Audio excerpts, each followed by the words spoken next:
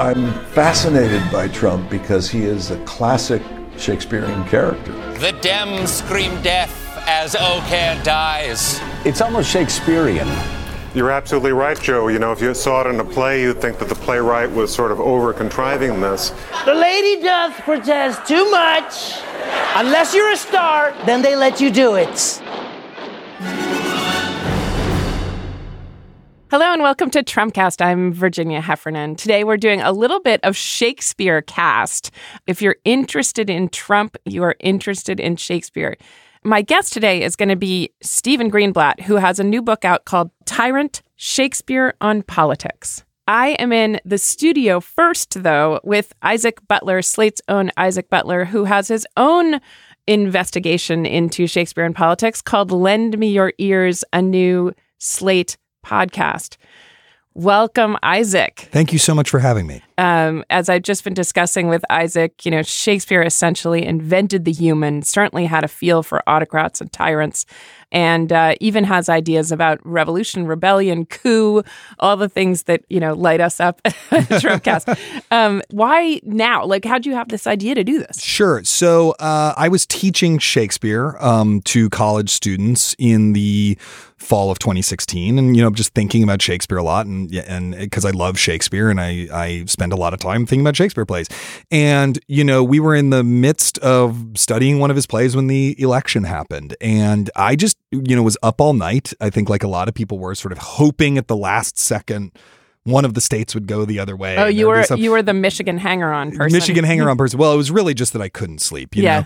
And they announced that wasn't going to happen. Everyone called it for Trump. And then the total coincidence, but it was like 2:30 a.m. or something. And I was on the couch and my wife and my daughter were asleep. And someone around the corner fired a gun. There were just gunshots. And it was like this Shakespearean omen. You know, when a system is collapsing in Shakespeare, there's all these omens. In Julius Caesar, a lioness gives birth in the middle of the street and graves open up and the dead come out of them and all this stuff. And it just felt like that. And I was just like, I don't know that I can talk about iambic pentameter tomorrow. Like, I don't know that, like, I don't even remember what my lesson plan was, but I threw it out and I just sat there trying to figure out what was I going to say to my students. But I was haunted by the fact that I didn't have an immediate answer. Yeah. And so I decided that I was going to figure out what the answer was. Like, and what I realized was at the time that I didn't know enough about, I didn't feel like I knew enough about Shakespeare's own time and what politically he was responding to. Because the thing is that Shakespeare could not talk about contemporary politics in his plays. It was illegal. There was an official censorship regime. Every script that was going to be performed had to be read by a figure called the Master of Revels, who could recommend changes or actually forbid you from performing the play outright. So he was essentially, he had to subtweet. Exactly. And he couldn't tag Elizabeth I. Exactly. And so Elizabeth I. Yeah, exactly. At Elizabeth I. So, QE1 or something, right? So what he did instead was he, you know, reached into myth, into folk tales, into real stories from the distant or from at least a couple centuries ago, or into ancient Rome, a lot into ancient Rome, to figure out how to dramatize the political currents of his day. And I thought, if I go and learn more about that, this will become a lot clearer to me. And it will provide a little bit of a break from pulling my hair out at every headline and tweet that I see. So how does it work? Do you interview pundits? Do you interview literary critics, say Shakespearean actors, directors? So there's 2 episodes per show, one of which is available to everyone and one of which is just for Slate Plus listeners. Yet another incentive to join Slate Plus. Yes, I mean, subscribe to Slate Plus. Yeah. And the first episode, which your listeners will hear if they're so inclined, is narrated by me, and it's me posing these questions, in this case about Julius Caesar, and then talking to literary critics, historians, and theater artists, just experts on these plays, people who've thought deeply about these plays, to get their answers, and then trying to weave that into my own feelings about the play and my own feeling about our era and what we can learn from it. So in Julius Caesar, we're really triangulating the fall of the Roman Republic, which is one of the great stories in all of world history, the fall of the Roman Republic, what's going on in the 1590s in Elizabethan England, and what's going on right now. And it's sort of, you know, we're sort of triangulating those 3 things. So as I was saying before, my brother, Andrew Heffernan, is a Shakespearean actor. We just saw Anthony Sher do King Lear at BAM. And who do you think is the best figure for Trump? I mean, I just don't know enough. I didn't know. I mean, he has a daughter who he adores, so maybe he's King Lear. He is a tyrant, so maybe he's Richard. Anyway, tell me. It's really hard, right? That was actually one of the struggles with this, is how much do you want to draw a direct metaphorical line? There are ways in which Trump is King Lear. He has children who jockey for position. Mm-hmm. He has a clear favorite. He wants his whims to be obeyed and gets infuriated when they are not. Mm-hmm. King Lear was at one point a mighty warlord. That is a very big difference between the two. I mean, these metaphors are always going to break down at some point, right?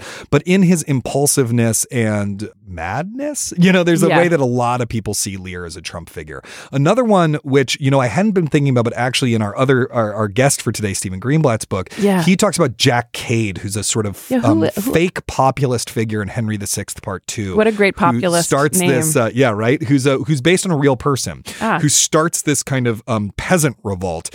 But Cade is like transparently a fraud, and everyone knows that he's a fraud, and they follow him anyway, and they sort of love him more for all the outrageous things he can get away with. What do you think of that comparison? I think that one of the great mysteries of our time is, why do Jamel Bowie was talking about this on Twitter? Why is there a certain subset of voter, actually rather large subset of voter, probably the kind of people that Hillary Clinton meant when she said basket of deplorables, right? Smorgasbord of deplorables. It's a smorgasbord of deplorables. There's a certain kind of person that seems to deliberately want to vote for the worst possible person. The Joe Arpaio person. Right. You have 6 choices, and I'm going to vote for the grossest, most monstrous one. So this is such a theme in Shakespeare, and we're going to talk to Stephen Greenblatt a little bit about this, but the inversion, it's almost, the Nietzschean inversion of Platonic values is that like ugliness becomes beauty, lies become truth, death becomes love, or fear supersedes love. I feel like, one of the things I spent a lot of 2016 doing is working with the monologuist Mike Daisey on his show, The Trump Card. Oh, yes. Which Slate actually live streamed our final performance. Because you're a theater director by training. By training, yeah. And that was created and performed by him and directed by me. And something Mike said, I want to credit him for this. Yeah. He was way ahead of the curve on this. He said, there is a certain kind of person that at some point just goes, fuck it, let's roll the dice and burn it all down. Yeah, because that's got to be better than all right, then I'll go to hell. Yeah. Yeah. And I do think that there is this kind of death drive you get when that is a companion to hopelessness. Yes. And I think that's a really important thing that Shakespeare's sort of pointing out, because Shakespeare, and I think we don't know that much about his life, right? But I would hazard he gets it from the Roman sources that he's reading and that his contemporaries are reading, because there's sort of a literary fad for reading and translating Roman and Latin works, is this really clear understanding, which I hope we get to talk about with Stephen today, this really clear understanding of the relationship between kind of the societal environment and its institutions, and how that creates the individual choices and what individuals do. So I find this, as you know, mesmerizing, and I could sit here and ask you questions for hours. We do need to ask questions of our guest, Stephen Greenblatt, who has also written about Shakespeare and politics from a very different angle. If you, Trumpcast listeners, have enjoyed this conversation with Isaac Butler, you'll get much more of this with a much more expert interlocutor than I am. And I really urge you to tune in to Lend Me Your Ears. Thank you.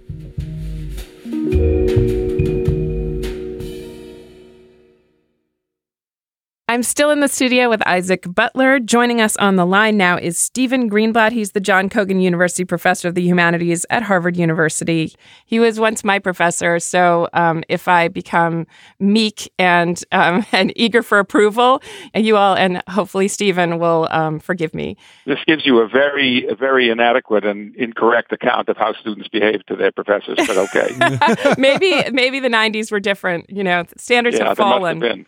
I'm going to let Isaac start. We've both read your book, Tyrant, Shakespeare on Politics, and found it immensely stimulating. Isaac. Yes. Hi, Stephen. So, I read the book a couple days ago on a plane. I loved it. I thought it was really wonderful. And I was, you You mention at the end that you started thinking about this book during the, election season, and then it kind of expanded from there. It's a very, very timely look at Shakespeare's treatment of tyranny and the way systems and individuals at all levels of society respond to tyranny. And I was wondering if you could talk a little bit more about the genesis of the project and what led you to write this book.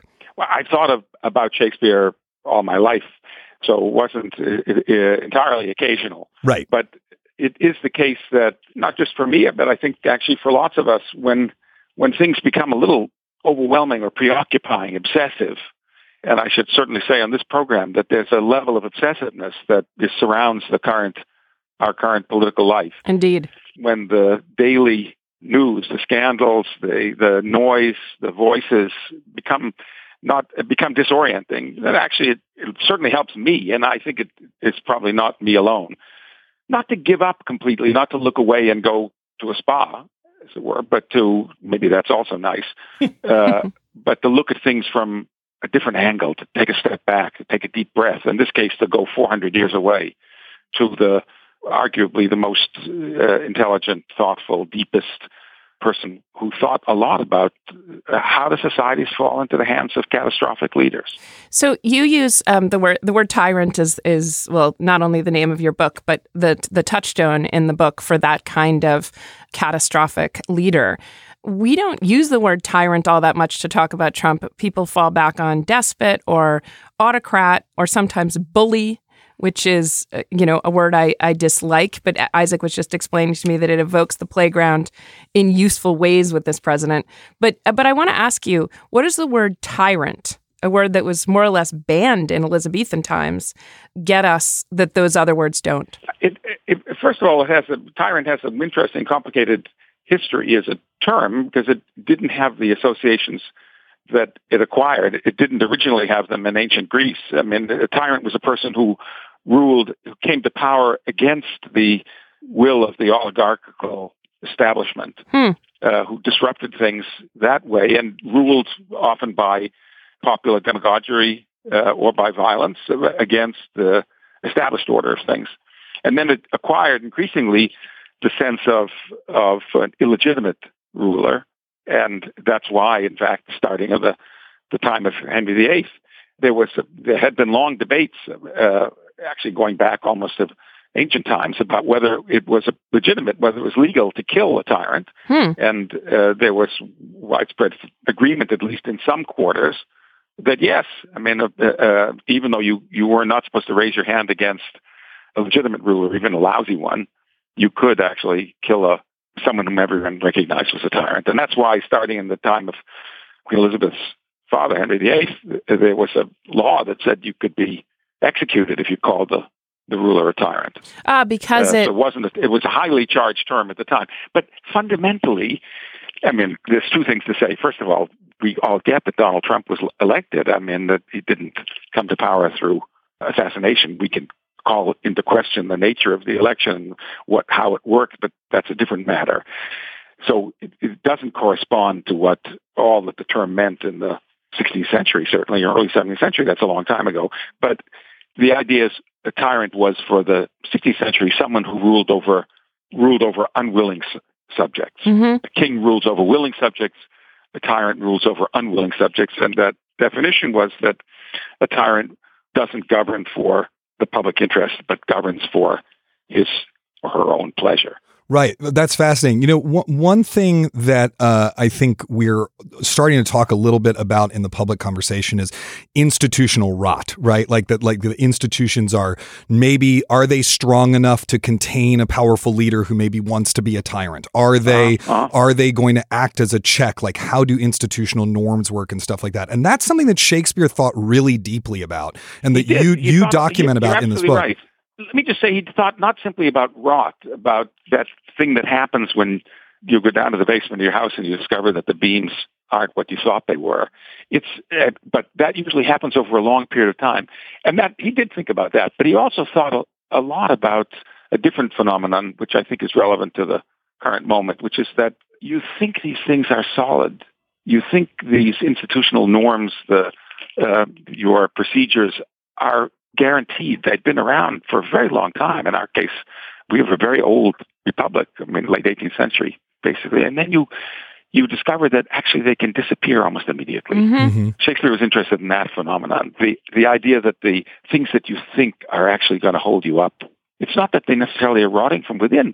They actually have to be, that can be the case, but someone has to stand up for them. Someone has to do it. If then you can have all the good laws on the books and all the institutions that you want, but if they're not actually supported and enforced, they're gone.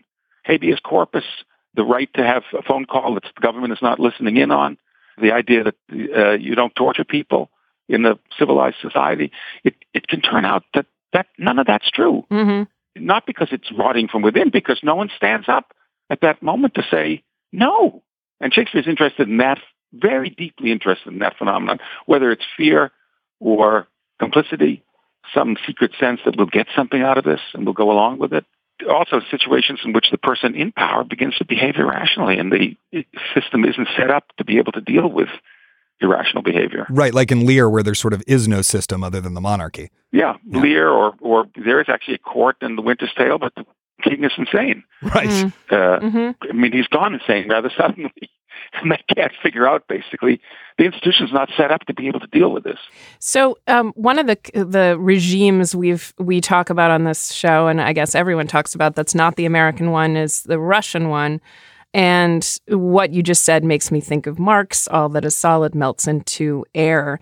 This is very much a Russian phenomenon. One thing Garry Kasparov, who's been on the show, has said about Putin, another tyrant, is that lying makes Putin seem strong. The norm of truth-telling is one of the things that has melted into air. And you talk a lot about this. I think you say, I'm going to quote you, why in some circumstances does evidence of mendacity, crudeness, or cruelty serve not as a fatal disadvantage, but as an allure? Maybe you can say something about lying in particular as a feature of tyranny. Shakespeare was fascinated by the fact the central tyrant figures in his imagination, in his historical imagination, basically everyone gets it. Everyone gets that they're lying. So the question is, why, in that case, do people go along with it? He sees this in the case of, manifestly, overwhelmingly in the case of Richard III, but he sees it elsewhere. And he's fascinated by this. And he's fascinated by it partly, I think, truthfully, because, after all, he's a playwright. He's an artist. He's into fictions. Shakespeare could, if he didn't have a career as a great dramatist, could have had a career as a great demagogue. He knows exactly how to manipulate crowds. He's in the business of manipulating crowds. And what he discovered, I think, quite early, is that manipulating crowds does not depend upon fooling them, tricking them into thinking that you're telling the truth. Something else is going on. And he sees that right away in an obscure play, obscure for most of your listeners, Henry VI, Part 2, in which he has this lower-class rebellion, but actually it's a fraudulent populist rebellion that's fraudulent because it's actually being organized by someone at the very top of society, but he's using a kind of tool, cat's paw, named Jack Cade. And everyone in the mob knows that Jack Cade is totally bullshitting. He doesn't have the social background he claims to have. He claims to be an aristocrat. They know that's not the case. They know that his promises about, abolishing money, everyone drinking on his tab, as he puts it, making it a felony to drink small beer. Everyone gets that this is just nonsense, and yet they actually go along with it. Yeah, another extremely counterintuitive feature of Trump's rise, and this is going to sound trivial at first, but my friend Karen Schwartz says the first thing we normalized about Trump was his hair, and I'd add complexion, his bulk, and his figure to that. You talk about an ugly tyrant in the book in the form of Richard. It was less against the rules in those days. In fact, it seemed almost mandatory to discuss appearance of these figures. For some reason, if you so much as mention anyone's appearance now, it's against the rules. But let's talk about physical ugliness and tyrants. One thing that Shakespeare has a little bit both ways with Richard. On the one hand, he explains Richard's psychopathology by saying, he has a terrible body image. He's been treated badly from childhood by his own mother and by everyone else. They're kind of nauseated by the way he looks. He has neonatal teeth. He has a curved spine. And he himself has incorporated this in his own account of himself. Dogs bark at him in the street. He says he'll never get a woman. That culminates in that. And then Shakespeare shows in the beginning of the play, he gets a woman, any woman he wants. That is, it doesn't have to do with, or if it has to do with his, with his body image, he can use that body image in relation to his power to get what he wants. So then the play actually creates a little bit of a psychological riddle for you, which is how, if the whole motive for this is he thinks he's not going to ever get a woman, how when he gets a woman does he go on? What's the point of this? And if sexual hunger explains this behavior, and I don't have a 2-second answer to this except to say that, or I don't know if Shakespeare has a 2-second answer. It turns out that actually there's no actual code of ugliness, it turns out. It doesn't matter. It's not what you think it is. It's not about having the ideal body. That's not how you succeed, even succeed sexually, let alone succeed in politics. On the contrary, in some sense, Richard III, you see him using the body constantly to the overcoming of disgust as part of the pleasure of power or revulsion. That there is Shakespeare imagines two different kinds of connections between men and women. One in which the woman is actually reciprocally desiring the man. Actually, it's between men and men as well. I mean, Shakespeare is not solely heterosexist about this. One is in which there's reciprocal desire, and that's one form of love, and you can see it in Romeo and Juliet. But there's another form of love in which there's some kind of revulsion, and in fact, in which the revulsion is part of the man's pleasure. And that's overwhelmingly the case in Richard III, that he takes pleasure in the disgust that he's arousing, and because he continually conquers it. Wow. I mean, whether that has anything to do with the current situation, I'm not inclined to speculate. Because I don't hold myself back from speculation like you do. Go for it. I'm going to suggest that that's at play with a figure like Harvey Weinstein, whose descriptions of his misconduct are very much about sort of his display of his own body. Let me put it a different way, Virginia, which is in the different terms and less I won't characterize them. Let's put it this way, that some people, possibly as a result of the way in which they were, Shakespeare would say, is the way in which they were raised as very small children, are very good at getting into your head. It must be a kind of I think Shakespeare would have thought that it was related to your attempt to get into your mother's head. That's the version that Shakespeare gives in Richard III and Coriolanus. And it turns out to be a skill that is then developed over a whole lifetime to become what we would call a kind of brainworm. You can't get rid of it, no matter how much you try. Part of the tyranny is a weird psychic tyranny where you can't get this son of a gun out of your head. Yeah, that goes to your idea that we're obsessed with Trump. Yeah, Isaac. Well, I was just going to say, I'm so happy you mentioned Coriolanus, and I was so pleased to get to the part of your book about that play, because I love that play, and it's a sort of under recognized as much as one can be from a Shakespeare that's written by Shakespeare. And one of the things that's really fascinating about that play is that it actually is a place where politicians stop a tyrant from coming to power without killing him, right? Yes, it's true. And I find that it's weird too, because Shakespeare was living in a monarchical system where what does he need to think about elections? And yet he does. He finds himself toward the end of his career thinking, what if someone totally inappropriate, totally catastrophic was trying to get elected the head of the state? Right. How could that be stopped? Especially if, in this case, he was a military hero. Yeah, and in addition, though, one of the things that I'm so happy to see you underline in the book is that those politicians are totally venal and self-interested. Their motives for doing it are a mixed bag, shall we say, right? But that on some level doesn't matter. What matters actually is their actions and what they wind up doing rather than their reasons for doing it. What matters actually, curiously enough, and what to me is exciting in a way about Shakespeare's vision in the play is what matters is the insistence by these totally ordinary, low-level politicians on procedure, legal procedure. That to say the whole thing turns. It's a very strange idea for a tragedy. The whole tragedy turns on the insistence that they have to go through the formality. They're not going to suspend the law. They're not going to suspend the procedure.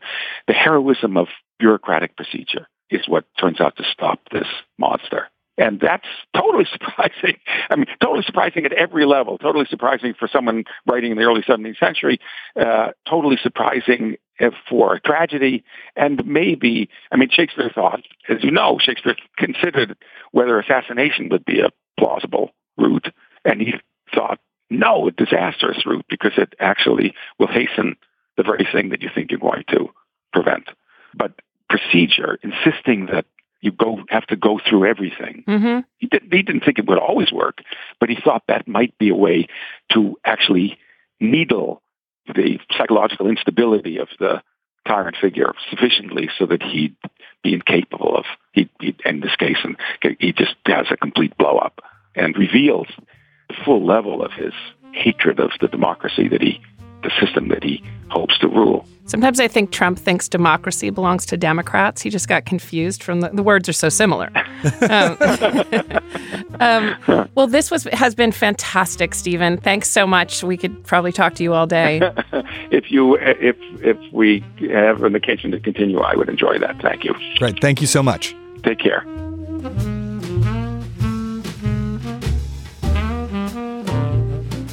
That's it for today's show. Trumpcast is produced by Jason DeLeon. But before I skip out, I have to mention our live show. It's May 30th at the Bell House in Brooklyn. We'd love to see you there. You can get tickets, slate.com/live. I'm Virginia Heffernan. Thanks for listening to Trumpcast.